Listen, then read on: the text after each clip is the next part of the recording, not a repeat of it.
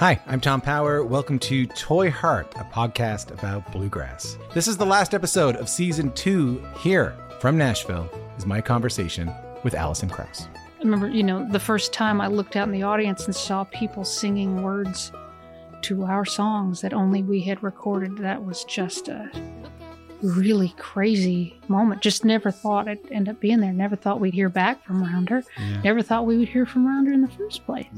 If this is your first time listening, you can hear full interviews with Jerry Douglas, Alison Brown, Bela Fleck, Larry Sparks, Jody Stecker, and so many more wherever you get your podcast. Thank you so much for listening. Later on.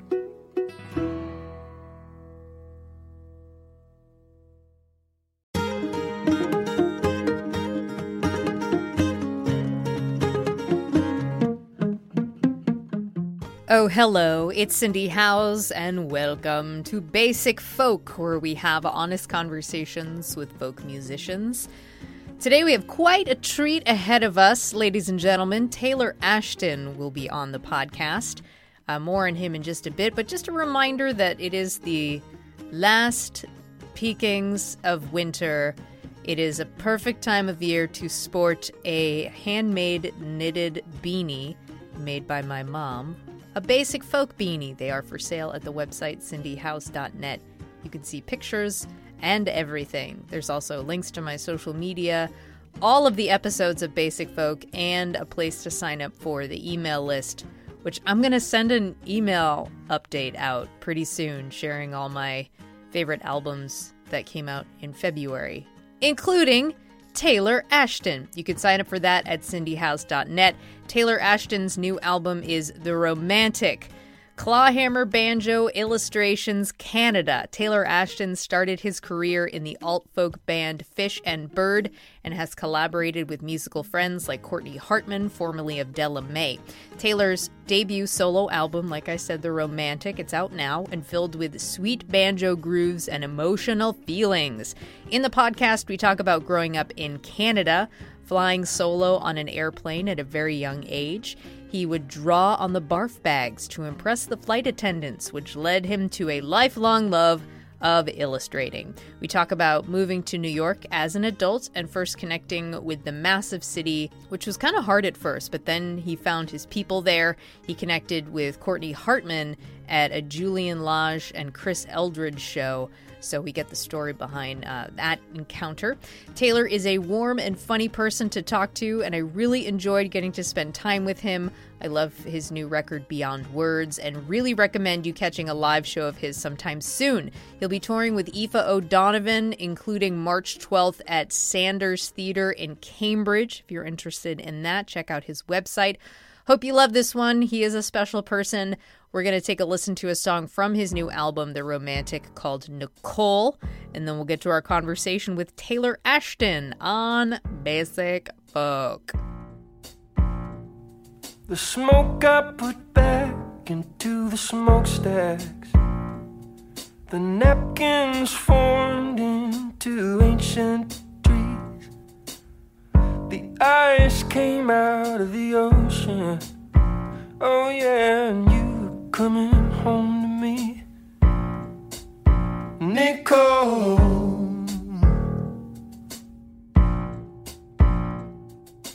And they forgot how to split the atom, and the chimpanzees forgot how to fight, and they moved back into the water. Oh yeah, and you coming home tonight. Oh, Nicole. Taylor Ashton. Yes, hello. You are probably the most famous person that has no information on the internet about them. Well, that can't be true.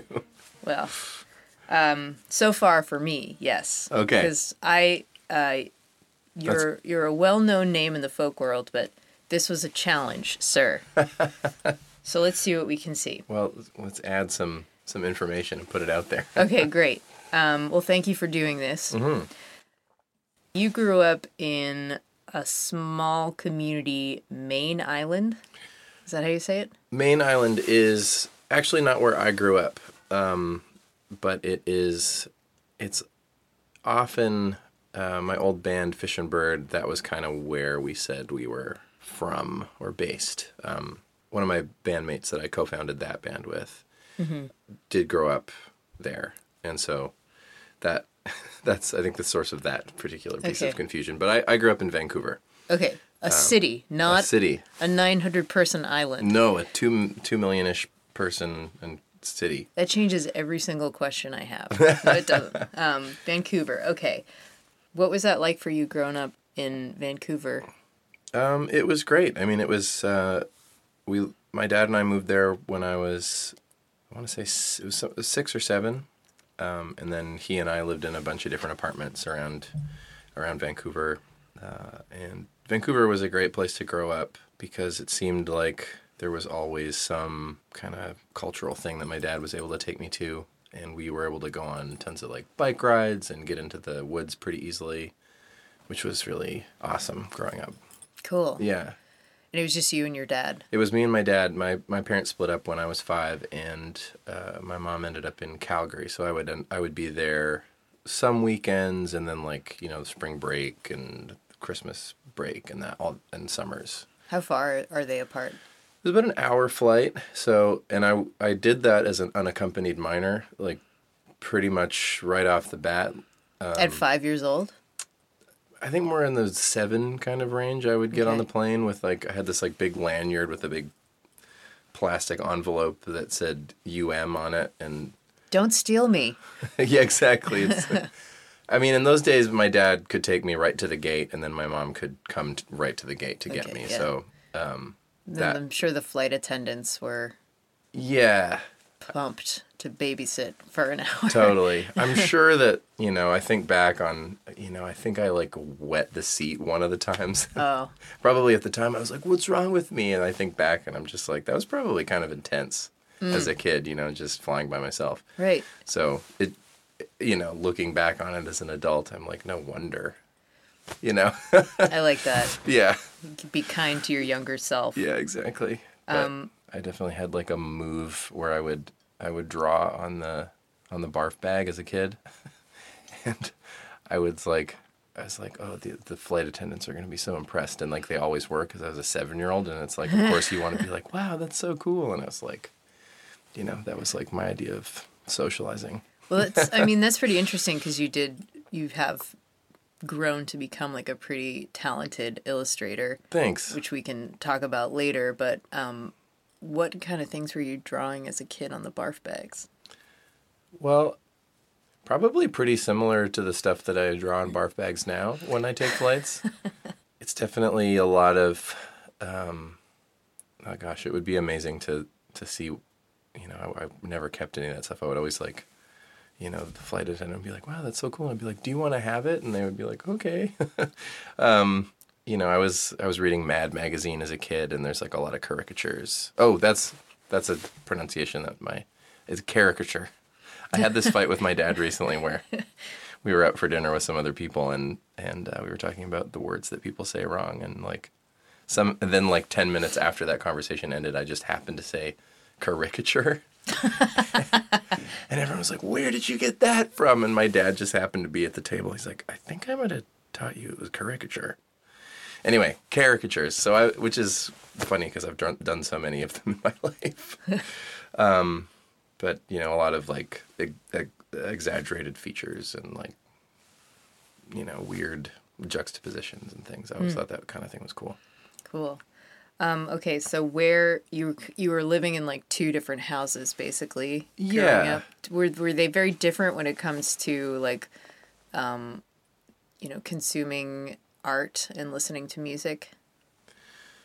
They were a little different, but I mean, both my parents were and are into music and very supportive of me pursuing any kind of creative expression that I could come up with.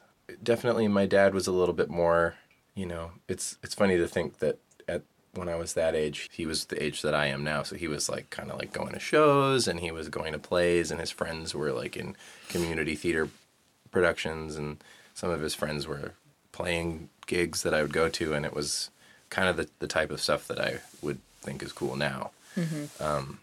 Were the types of hangs that he was having, like at friends' houses that had like a bunch of records, and they would put things on. And actually, one of the things that my dad would take me to as a kid was this. He had a friend that was really into making kind of DIY movie projects, and he would have people over to his apartment and do showings of them. And like, sometimes I would stay over at this guy's house. It's funny how these details are kind of like, I don't know how, I barely sort of remember how my dad and this guy know each other, but he sort of showed me how to use this like animation machine that he had, and that's kind of what I recall from it. So there was, kind of that type of social situation. Interesting adults. Yeah, interesting adults that were, I think that the moving back and forth between the two cities did stunt my friendships a little bit with people my own age, because it would be this thing where I would have friends in the school year, and then I would come back, and I actually moved schools a bunch because we moved around Vancouver a lot. So I kind of had to start over a few times, and then like I would come back from the summer break, and I'd been in Calgary where I didn't really know anybody, come back to Vancouver, and like all my friends had, 2 months is kind of a long time when you're that young. And so they would have all these like shared memories of like crazy things they'd done together during the summer when they were like fancy free, and I'd been like, kind of on the computer at my mom's house in Calgary in the suburbs, and like mostly drawing and like doing stuff like that. And so it was, there was a lot of like, hanging out with interesting adults and kind of art projects. Yeah. How do you think that affects your ability to like make friends now or connect with people now? I do have kind of it's a good question. I didn't realize this was going to be like therapy, but we're going there. Yeah. We got rum. Yeah, we got, in our Peter Mulvey mugs. Here's a nice clink. Yep. Okay, you placed the clink in front of the mic. I'll make sure it's nice and clear. I mean, I'm very grateful for the friendships that I have. For a while after I sort of left home, I was used to moving a lot, and I think it might have just been that I was kind of used to like sort of uprooting and figuring out what it meant to be somewhere else. So after graduating high school, I moved to Victoria, and then I was living in Winnipeg for a couple of years, and then I lived in Toronto for a couple of years, and there was like a few weeks that I would spend in various other cities, and I kind of had this like cycle of starting to feel a little bit like I belonged in some certain community in a place, and then I would have this weird need to go, like I would feel sort of taken away by something else. And that's how I ended up in New York, which like for such a transient city, I think, where like a lot of people will go spend like 3 years in New York. They're kind of like excited, and then they're done with it, and they need to like go somewhere that they can park their car. And now I'm married there, and that seems like the place, and it's been like 6 years, so at least 6 years of living there. What was your first instrument? Was it banjo? It was actually trumpet. Okay, tell me about the trumpet. Well, I have this thing where my pinkies don't straighten, and they kind of are like, the best they can do is like a 60-degree angle. What's that from? I think that I looked it up one time, and I think the term is like possibly like philodactyly. And sounds like a dinosaur. Yeah, I know, which I enjoy. It has dactyl in it for sure, and just a great series of letters. All my doctor listeners right now are screaming the name out. It's not that. You're pronouncing it wrong. Of course, they. And so when there was kind of the thing at my elementary school where, they said, if anyone's interested in joining band, come down and we're going to have a little bit of a like demonstration of the different instruments so you can kind of get a sense of what you might like to do. And I was like, saxophone seems cool, flute seems cool. And I went back and I was like talking to my dad about it, and he just kind of pointed out that there's 3 valves on a trumpet, and I have these 3 fingers that work well. Oh. And so, I mean, like my pinky works fine too, but it doesn't straighten all the way. So it's like, now when I watch people play flute, saxophone, piano, violin, and I see them do these things with like these extensions of their pinkies that are, it's really an important kind of thing to have. I'm thinking of like the clarinet has got some like real. Yeah, exactly. And you got to be able to reach and aerobics. And my hands are pretty big, so I have like a bigger spread than some people do between my ring finger and my thumb than they do with their whole hand. But I do think there's something about the force you can, like the fact that your pinky is on that whole other side of your hand, and there's kind of like, it means you can kind of put the whole force of your elbow behind it in a way that you can't with your ring finger. That I think is like, like playing like big sort of octaves, like stride piano and like that kind of thing is not really in the cards for me so much. So it was trumpet, and then that was cool. I had a family friend who played trumpet that I really looked up to, and so I thought that was really cool. So he played jazz, and I thought that was neat. And then there was a substitute band teacher, maybe like a year in to me playing trumpet and never practicing. Dude, me too. Who practices the trumpet? Yeah, it's so hard. Bottoms up. I find it so like, I think I would go to try and practice, and I can still pick up a trumpet and I can play a chromatic scale, or I can play Ode to Joy, and that's my whole trumpet rep. But my embouchure is not too bad, weirdly. I think it's a little better. You just said my embouchure is not too bad, and then like scratch the back of your head, like yeah, it's not a terrible embouchure. But this substitute teacher came in one day, and he said to the whole class, I think it's that thing where substitutes are kind of, they don't know what you're working on, so they kind of fill the time with kind of whatever their deal is. And so they bring all their hopes and dreams into the classroom. So he's like, who here's heard of the electric bass? And none of us had ever heard of the electric bass. I was not aware that the electric bass and the electric guitar were different instruments. And I think I was maybe 12 or 13, something like that. And I just hadn't, I listened to music and liked it, and just wasn't always sure what was making the sounds that I was hearing. And he, plugged in this electric bass and like played these bass lines, and I was like, that is so cool. And he was like, it's got 4 strings.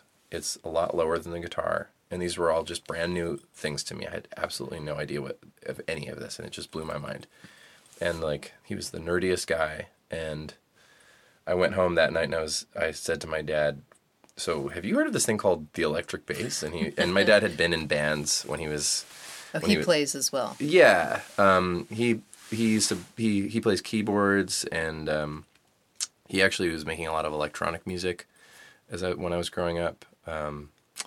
In like Reason and Fruity Loops and things like that. Reason is a computer program, right? Yeah. I don't know. I really don't know a lot about that stuff. It's like the computer program from like the 80s. Yeah. So it's like DOS. Definitely now it's like a whole... But my dad is always like, he's always showing me like cool apps on my phone now for like, he's like, look at this like beat that I made. And I'm just like, I have no idea what this stuff is. But it's inspired me to get into it. Like Propellerhead made this app that you can kind of make these weird beats, and he's like, look at this little thing I made, and it's like very like little. To me, it's like sounds like little like alien sounds, and the like percussion is like sound effects, and I'm just like. Does it sound like the 80s? No, it's like I don't know. It's. I kind of don't even know how to describe where it feels like where it belongs in. The interesting thing is like the music that my dad was making on his computer, and I was growing up. He would play me things, and they would have names, and like, there would be these specific songs, and they have these forms, but I still can't really. I can't tell you like what it's like almost. I guess it is. It would, yeah. I don't know. When you get home, text me some files. Yeah, I'll see if I can get him to send me some stuff. I mean, yeah, and he and one of his best friends made a lot of songs on like a 4-track tape recorder when they were in college, and wrote songs. But yeah, so when I came home and I told my dad that I was hell bent on playing the electric bass, his response was, well, we have an acoustic guitar in the closet, which you can just have, so you don't need to buy anything. So why don't you just check that out first and see how you feel about that. And I've talked to him about this since, and he likes to say that his thinking was that he knew that I liked to write, and I would be writing these weird little poems, and I think his thought was he probably figured it was more likely I would end up writing songs if I played the acoustic guitar, which he could be true. He could be right. Although a lot of my favorite songwriters are, bass players like Paul McCartney and etc. But so it's not like it can't be done, but it's definitely true that the guitar is the more the go-to for you. Just for songwriting, and definitely for me. So it was acoustic guitar for many years before I. Did he sign you up for lessons, or did you start just messing around on it? What he did do was he sent me. It was the same family friend who had played the trumpet.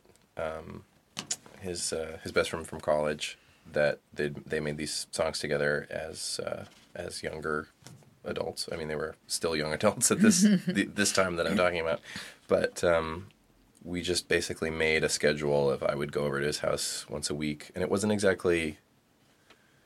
music lessons in a super formal way. It was very kind of like, we would talk about a lot of different things, and he was very, it was cool because, he was someone that knew me since I was a kid. He was kind of definitely in my sort of extended circle of the people that were kind of raising me. And so he was very there was no sort of agenda of okay, you're here and you're going to get good at specifically the guitar, because he didn't even play guitar. So my dad had taught me the 4 guitar chords that he knew. He knew G, C, D, A, and E major, and A minor. And so he taught me everything he knew. And then I would go over to his friend Rodney's place, and we would check different music out. He showed me Tower of Power and David Bowie, and he would burn me Beatles CDs, and we would sort of talk about what was going on in the different songs. And so it was very not very instructional, so it was more of exploratory, it's immersive. Yeah. And I I wouldn't always show up, and then when I would go the next week, he would kind of let me know, even as a kid, I think I was kind of I'm a kid, I'll go if I want to. That's, and then he's like, well, if you're going to come to these, you got to let me know if you're going to be here, because, and so there was this kind of sense of he's like, you kind of have to show up to this as a grown up, you can't just not come if you say you're going to come. And that was, kind of, that was a part of the lesson, and we talked about, he's really into Buddhism, and he would some of the times we would just talk about Buddhism. And really? Yeah. And or Zen, specifically Zen Buddhism he was into. And we would talk about that, or we would talk about Robert Crumb, who's a cartoonist that I was really into. And yeah, so it was so that was kind of that was the extent of it's definitely very informal music training. And it's funny because he taught me a lot of stuff that I never did. He was here's how to keep a good practice schedule, make a spreadsheet and check off and I'm horrible at that. I don't. And when I think back on it, I'm that's such a good idea. I should totally be so much more. It's not my way. There's still time. I guess so. That's the cool thing about life. Or you could just acknowledge oh, that's not my way, and then move on. That's I feel that's my constant struggle is between being kind to myself and striving to be a cooler, better version of myself, So going back to illustrations and graphic design. Yeah. Is there a way that you combined your music and visuals and how maybe drawing impacts your songwriting? Yeah. I mean, when I first started a band in high school, that definitely kickstarted the learning to play guitar because someone needed to play guitar. So it was like, oh, I got to be the guy who plays guitar and sings. So I need to learn how to do these things. That Buddhist taught me how to Yeah. keep a spreadsheet. Yeah. And, but before I learned how to do any of that stuff, I designed our album cover, which we never recorded an album. But to me, that seemed like the most important thing was... This is your band in high school. Yeah. Okay. It's like, we gotta have an album cover. And I like designed it and like I even put it in a jewel case and I like wrote out the names of songs that I hadn't even written yet. So there's kind of that like visual experience of music of like picking up the album, picking up the CD and like looking at it and taking the book out. And that like that was very a big part of it for me. So I was definitely into them at the same time. And now I kind of think that I actually kind of set the drawing, the art stuff down for a few years as I was touring around, starting in like age 19, 20. I was touring and actually playing proper gigs and all that kind of thing. There wasn't as much time to do visual art, although I would do all of our album covers and I would, design the t-shirts and stuff because that, it would have driven me crazy to have somebody else do it because I would have some vision. And so I would be like, the night before tour, I'd be like screen printing all the t-shirts and be like staying up till 5 a.m. or whatever because I, have poor time management skills. But I would, that became the outlet, was like doing art for the band. And kind of when Fish and Bird sort of slowed down and became more of like a dormant, hiatus-y kind of project that like, still exists. We might play sometime, but definitely not, nothing that's on the calendar. That was kind of when I sort of turned to visual art as just like a joyful thing again, just as a kind of, I sort of pivoted away from being a professional musician for a couple of years and was like, just really loving sort of exploring art in more of a serious way again.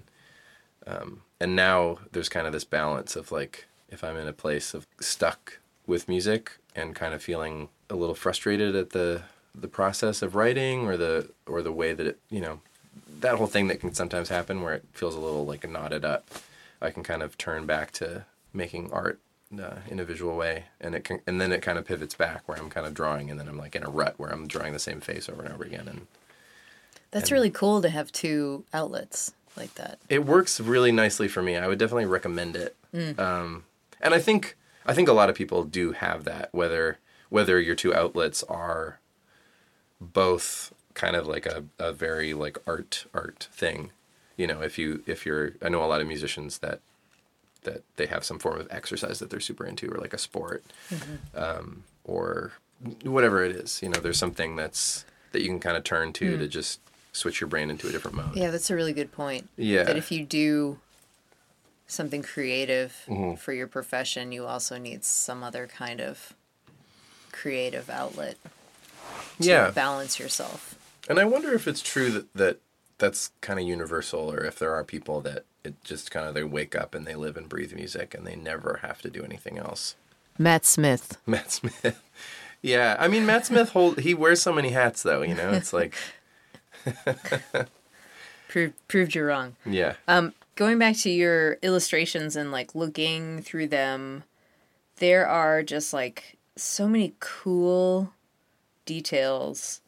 Like looking through your illustrations is kind of like listening to one of your songs where you have these like really cool little intricate details that you're pointing out just in a different medium. Do you see a big similarity between the two of them in terms of like your own style? I definitely love that idea. If it comes across that way, I absolutely love that. Yeah, I think in both in music and in illustration, I find juxtaposition really appealing, and I really like to sort of evoke something and then kind of turn it on its head, or leave space and like represent things not always literally. Yeah, so I think, I'm trying to think of like what are the little tricks that I have in both mediums. And I definitely, I like to make jokes in both too, but also have that sort of inserted into something that might be sad or have a little bit more emotional weight.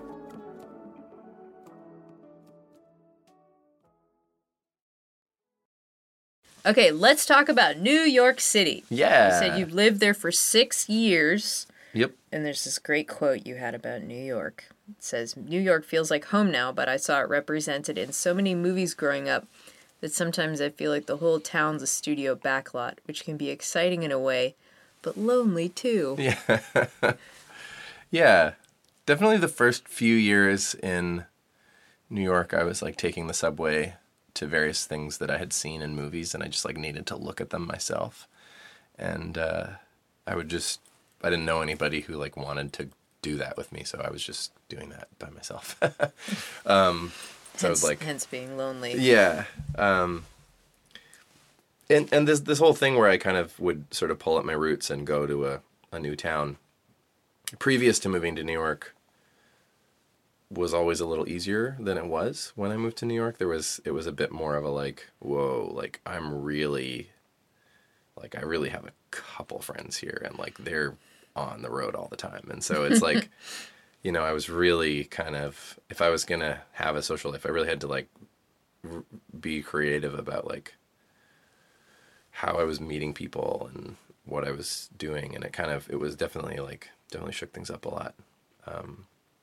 But in the meantime, New York is so stimulating that I think that helped me kind of get through that period. When you were in New York, you went to a secret Julian Lage and Chris Eldridge show where you met a very important friend and collaborator. Oh, true. That's right. Yeah, Courtney Hartman. Yeah, I was just thinking about her today, as I often do. Yeah, here's a funny thing. I took an iPhone recording, like on my voice memos of that show, which I think I heard about it that day. And I think I wasn't even super aware of like who they were. And I kind of, like I knew that Chris had played in Punch Brothers, but I didn't know who Julian was at the time. And I went and was obviously like blown away. And it's just like beautiful instrumental duo guitar music. Like, so. Julian is like, Chris is in the Punch Brothers, super famous bluegrassy band. And Julian is like this super talented, pretty famous jazz prodigy, yeah. Well, yeah, former prodigy, current, grown up, just incredible adult guitar man. Yeah. Yeah. Who is like so, that's definitely the caliber of thing that kind of made me think like, oh, New York I definitely want to be somewhere adjacent to this type of energy because Julian's good at guitar in a way that I kind of wasn't used to seeing. Like he's good at it in such a like zoomed out way. It's not just like, well, he can play a ton of notes. It's like he really knows where to put all the notes. Like, and it's like even if he's playing something really slow, you really get the sense that no matter how far you zoomed into it, the notes would be right exactly where they need to be at the exact volume for them to express a certain thing. Yeah. So the thing with Courtney was I met her there and it was someone I didn't know who she was or what her deal was, but we both had taken these iPhone recordings, and I kind of found out. I was like, oh, I recorded that show. I can't wait to go listen to it again. She's like, oh, I recorded it on my phone too. And I said, oh my gosh, I know what we should do. We have a left and right here, and you should send me yours, and then I'm going to make like a stereo recording out of these two voice memos. And so that was like, so I kept like texting Courtney because I was like, you got to send me your recording. I'm going to put them together. And like, she like never got back to me. But yeah, like years later, we got together to jam and then eventually made that record together. been on your side Cool. a couple years ago. I was reading about your song First of Us, and Courtney mentioned that there's a line in there that says, "Oh, what a shame for eyes to shut when such things are happening." And she said those are the words of naturalist Richard, how do you say his last name? Prenicky. And she said, Taylor introduced me to that documentary film about him, Alone in the Wilderness, which I saw for the first time a little over a year ago, and it's amazing. So good. So can you describe what this documentary is? Okay. I love it so much. I probably watched it 25 times. It's just like an hour long. Dick Prenicky went into the Alaskan wilderness with it was, I don't remember, I think it's like a Super 8 camera, something in that kind of realm of... This was, what years were this? The 80s or the 70s? 60s? Yeah, I want to say. Maybe early 70s, but I think 60s. And he brought tools without handles and just like a backpack, and he lived in a cabin that was already there at first, but while he was doing that, he was like drawing out logs to then make his own cabin, and he found a spot like on this beautiful lake in Alaska and documented himself building a cabin completely by hand. First of all, building the handles for the tools, like he carved the handles to stick onto like his chisel and his axe and stuff, and then stripping the logs, cutting the notches, and making this log cabin. And it's just the process of him making this thing, and it's just the most beautiful mood of a movie. Like, to me, it's the perfect movie because it has no plot. And is he narrating? His words are used to narrate it. The director of it is narrating, and the director has this incredible voice that I love to imitate, which is like, he'll be like, what's a good line? One of the early lines is, he had gone on a trip to this part of Alaska. He's like a mechanic in Iowa, and he did this in his 50s, and he's ripped. It's crazy. It's awesome. And he goes back, and because he'd spent like a summer there or something, and then he's just like, I think I want to live here forever. And so he came back, and he says, it was good to be back in the wilderness again. I was all alone. Nothing, just me and the animals. I had seen... That's pretty good. Yeah. That's really good. I've seen this country in the summer and fall, but what about the winter? Would I love the isolation then? And That's perfect.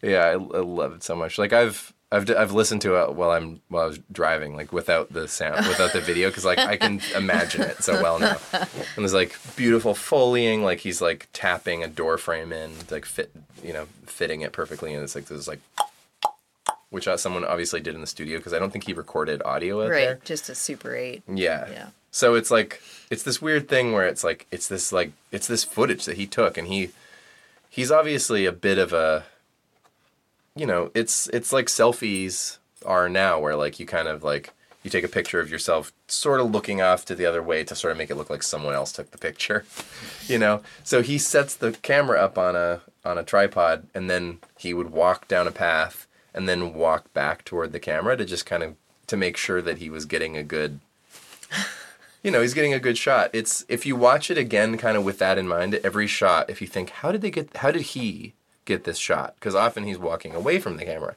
or he'll get into his canoe and push off into the lake. He must have come back and turned the camera off. You've spent a lot of time thinking about this. Oh yeah. And I mean, this is, I'm obsessed with how did they make this, this is why this movie is perfect for me, because it shows how he made the cabin, and then you get to sort of use a little bit of detective work of like, but how did he make this movie? Multi-layered. It's definitely multi-layered, and the people who put this documentary together, they visited him at various times, and so there's some shots where they kind of there's a different camera, and you can tell it's like a different film quality and stuff. Right. Yeah. Did you know there's a sequel? I did, and I only found it out a few years ago, but I was like, it was... Not as good. To me, I was so happy that there was more that I wasn't passing any type of good or bad judgment on it. I loved it fully. Did you see it? I can't remember, but the first one I think is definitely where it's at. For sure. Definitely don't watch the sequel without having watched the first one. Right. And if you are obsessed with the first one, if you're like me, I get kind of all in on stuff, and then when, you know, there's like, I'm just going to like it even if it's not as good, you know, I'm kind of, I'll be like, well, I'm on Team Alone in the Wilderness. Yeah. And I'm here to support. I'm a super fan. Like, I'm going to come to all the shows, even if they're drunk. Like, I'm just like, I'm here, you know, everything they do is gold. So there's actually, I think, like 4 of these movies that they made with various footage. Oh, okay. Definitely the best footage. But there's some, because his brother comes to visit at some point and they like fly around in a biplane together. It's so cute. Should we go watch it now? Definitely. All right. Let's shut this off. Yeah. Another cool thing I read about is that you and Courtney would perform shows at elder care facilities. Yeah. We did that in Colorado. That was part of this thing called Detour. There's this thing called the Music District that's out of Fort Collins. They have some funding to help touring bands inject a little bit more of like a meaning beyond just playing shows. I mean, I'm definitely someone who thinks that traveling around and playing music is a worthwhile endeavor, and I'm not really the type to be like, oh, but what's it all for? Because I'm kind of like, making music's important, and people need it, and but they sort of add this layer of like of being more engaged in the community and kind of doing other things while you're touring. So at least at the time that we did it, it was a pretty flexible kind of program where they kind of asked us like, okay, so if you were going to add into your tour some activities that were going to just engage with the community, and that's like a very vague term, what would you want to do? And, you know, there had been another band that had like gone to farms and played for people that kind of can't really go to normal shows because they got to get up so early that doesn't really work. So they would go and play on their farms and kind of bring music to them, but also learn from them kind of how to do that. And so we decided that our thing was we wanted to bring music into these elder care facilities. And so we went and did like afternoon shows at these residences, which were so much fun.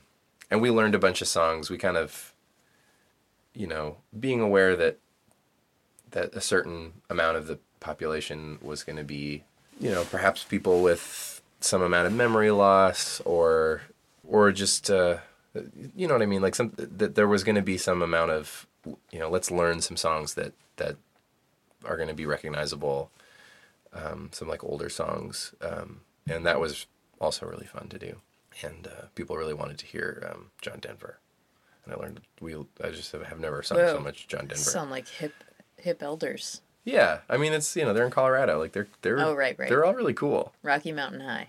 Yeah, and like people, you know, really wanted to hear. We sang "Leaving on a Jet Plane." I always cried when we sang "Leaving on a Jet Plane." I just couldn't get through it. I was just like looking at all of these beautiful older people's faces and like, yeah, just couldn't deal. But it was awesome. You said that those experiences helped you recognize this other kind of musical activity that has a completely different goal than the type of music making as musicians were conditioned to aim for. Such sort of like the commerce of being a musician versus like the community, the mission. Yeah. Yeah, there is definitely that thing where it's like, you know, you got to move some merch and you got to sell some tickets and like engage with your fans and like build a fan base. Get those numbers. Get your metrics and like, you know, follow me on Instagram and like blah blah and like I'm the band and you're my fan and like, you know, it's like this whole thing, which I love being a fan. So like I sort of don't mind that stuff too much, but it is you know, because I like being a fan, I sort of don't mind asking someone to be like, I'm like, would you be my fan? Like, do you like the music? And if they're like, yeah, I'm like, awesome, great. I know how fun that is to be a fan. So like, let's do it. But it's like going back to, working in radio. Yeah. I've never actually worked at a radio station like this, but there are radio stations like in Alaska and in rural areas where like that's the source of communication. Like if you lose, they have like radio programs about like public announcements or like radio shows about like, Jim is selling his washing machine. Yeah. Interested in the washing machine, or somebody like loses their dog. Yeah. That kind of like is the original point of radio. Right. So it's cool to be able to, as a musician, to experience like the original point of music. Yeah, definitely. Because those people are not going to follow you on Instagram. Nope. Nope. Definitely not. And that's cool. It's like the value is just having played music for them. That's it. Yeah. It just having just kind of had there be something in their afternoon and like a lot, yeah, it really was rewarding, and it was very valuable to have some kind of framework, to have some help to make that happen. And like I said, there was some funding for it, and that's kind of it's privately funded by someone in Colorado that has enough money that they can provide funding for things that they think are important. And it's so nice when you hear about people in positions like that where they have the resources to then be like, okay, well, I want there to be like an office in downtown Fort Collins that's all about how do we just sort of make music more rewarding for everyone. And like that's pretty badass. That's cool. Rather than just like, okay, great, how can I create even more value for my stockholders and like get another home, or like make some kind of like flashy donation that makes me look cool even though I'm evil. But yeah, so and I mean, of course, obviously I have this positive experience of it because I went on this tour and I had a great time. But it was so helpful to have that kind of support and that framework where we said we want to do this, and they kind of paired us with somebody who had experience playing in these facilities. And her name was Hannah Doreen Brown. She's a great singer, songwriter. And so she kind of helped us plan it out. And it was so rewarding for us to be able to do that. Yeah. Cool. Yeah. Taylor Ashton, we are going to do something very exciting right now. Uh-oh. It's called the Lightning Round. You ready? Yes. Okay. First song you learned on the guitar. Needle in the Hay by Elliott Smith. Batman or Superman? I don't really care, but Superman. Wow. Karaoke song. Just the Two of Us by Will Smith. Who do you sing with? Or is it not a duet? Oh no, well I would sing the Just the Two of Us part and then do the rap where he's talking to his son. I cannot wait to see that tomorrow night at Club Hassim. Oh yeah, definitely gonna pull that one out. Dogs or cats or something else? Oh no. Cats, I guess, but I love dogs. I don't want to choose, but I guess cats. No dogs, no cats. I love them both. That's just gonna have to be your answer. You Sorry. spiraled. Okay. Yeah. What is your coffee order? Americano Black. First album you bought with your own money? I think it was In the Airplane Over the Sea by Neutral Milk Hotel. Oh God, you're such a hipster. I learned Elliott Smith on the guitar. It's my first concert. First concert. Backstreet Boys. I bet it was Raffi. That you remember. That I remember. I'm pretty sure I remember it. Like maybe my first concert as I'm a teenager and I like music was like Radiohead and Get out of here. yeah. All right, what was the last Thunderbird Stadium. What was the last book you read? I just reread The Hitchhiker's Guide to the Galaxy, which I also read as like a tiny child. Thumbs up. So it's been very nice to revisit. Dream collaboration. Oh gosh. This is so stupid, but I'm just gonna say the band that I'm playing with on tour right now. Nice. Yeah. I love that. Kat McLeavy and Inspirational. Steve Foster. They're the best. Cool. Beatles or Rolling Stones? Beatles. I gotta say the Beatles. So, if you have a baby, Mm-hmm. do you wait to find out what the gender is, or do you find out ahead of time? I think because I don't care, I think find out ahead of time because you can and sort of why not, but also I don't care. Got it. Yeah. Flying or invisibility? Flying. Star Trek or Star Wars? Star Trek. The Next Generation. Picard. Yeah.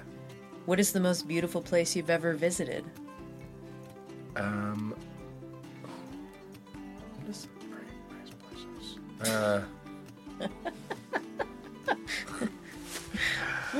I'm a well-traveled individual. Can you say it in the Dick voice? The Dick Pump. I've traveled. I don't know if I can do it when it's not lines that You are can like do it. right from the movie. Come on. Well, it was good to be back on the western coast of Australia again, all alone, just me and wide swaths of ocean. I don't know. I went to Mykonos and I got an Airbnb for 2 nights one time randomly, like between things, and I loved Greece. I mean Mykonos. That's all. I haven't been to like Greece, but I went to Mykonos for a couple days and thought it was so awesome. Awesome. Great answer. All right. You did it. The lightning round is over. Thank you so much for completing the lightning round and for answering all my questions in complete sentences. Hey. My pleasure.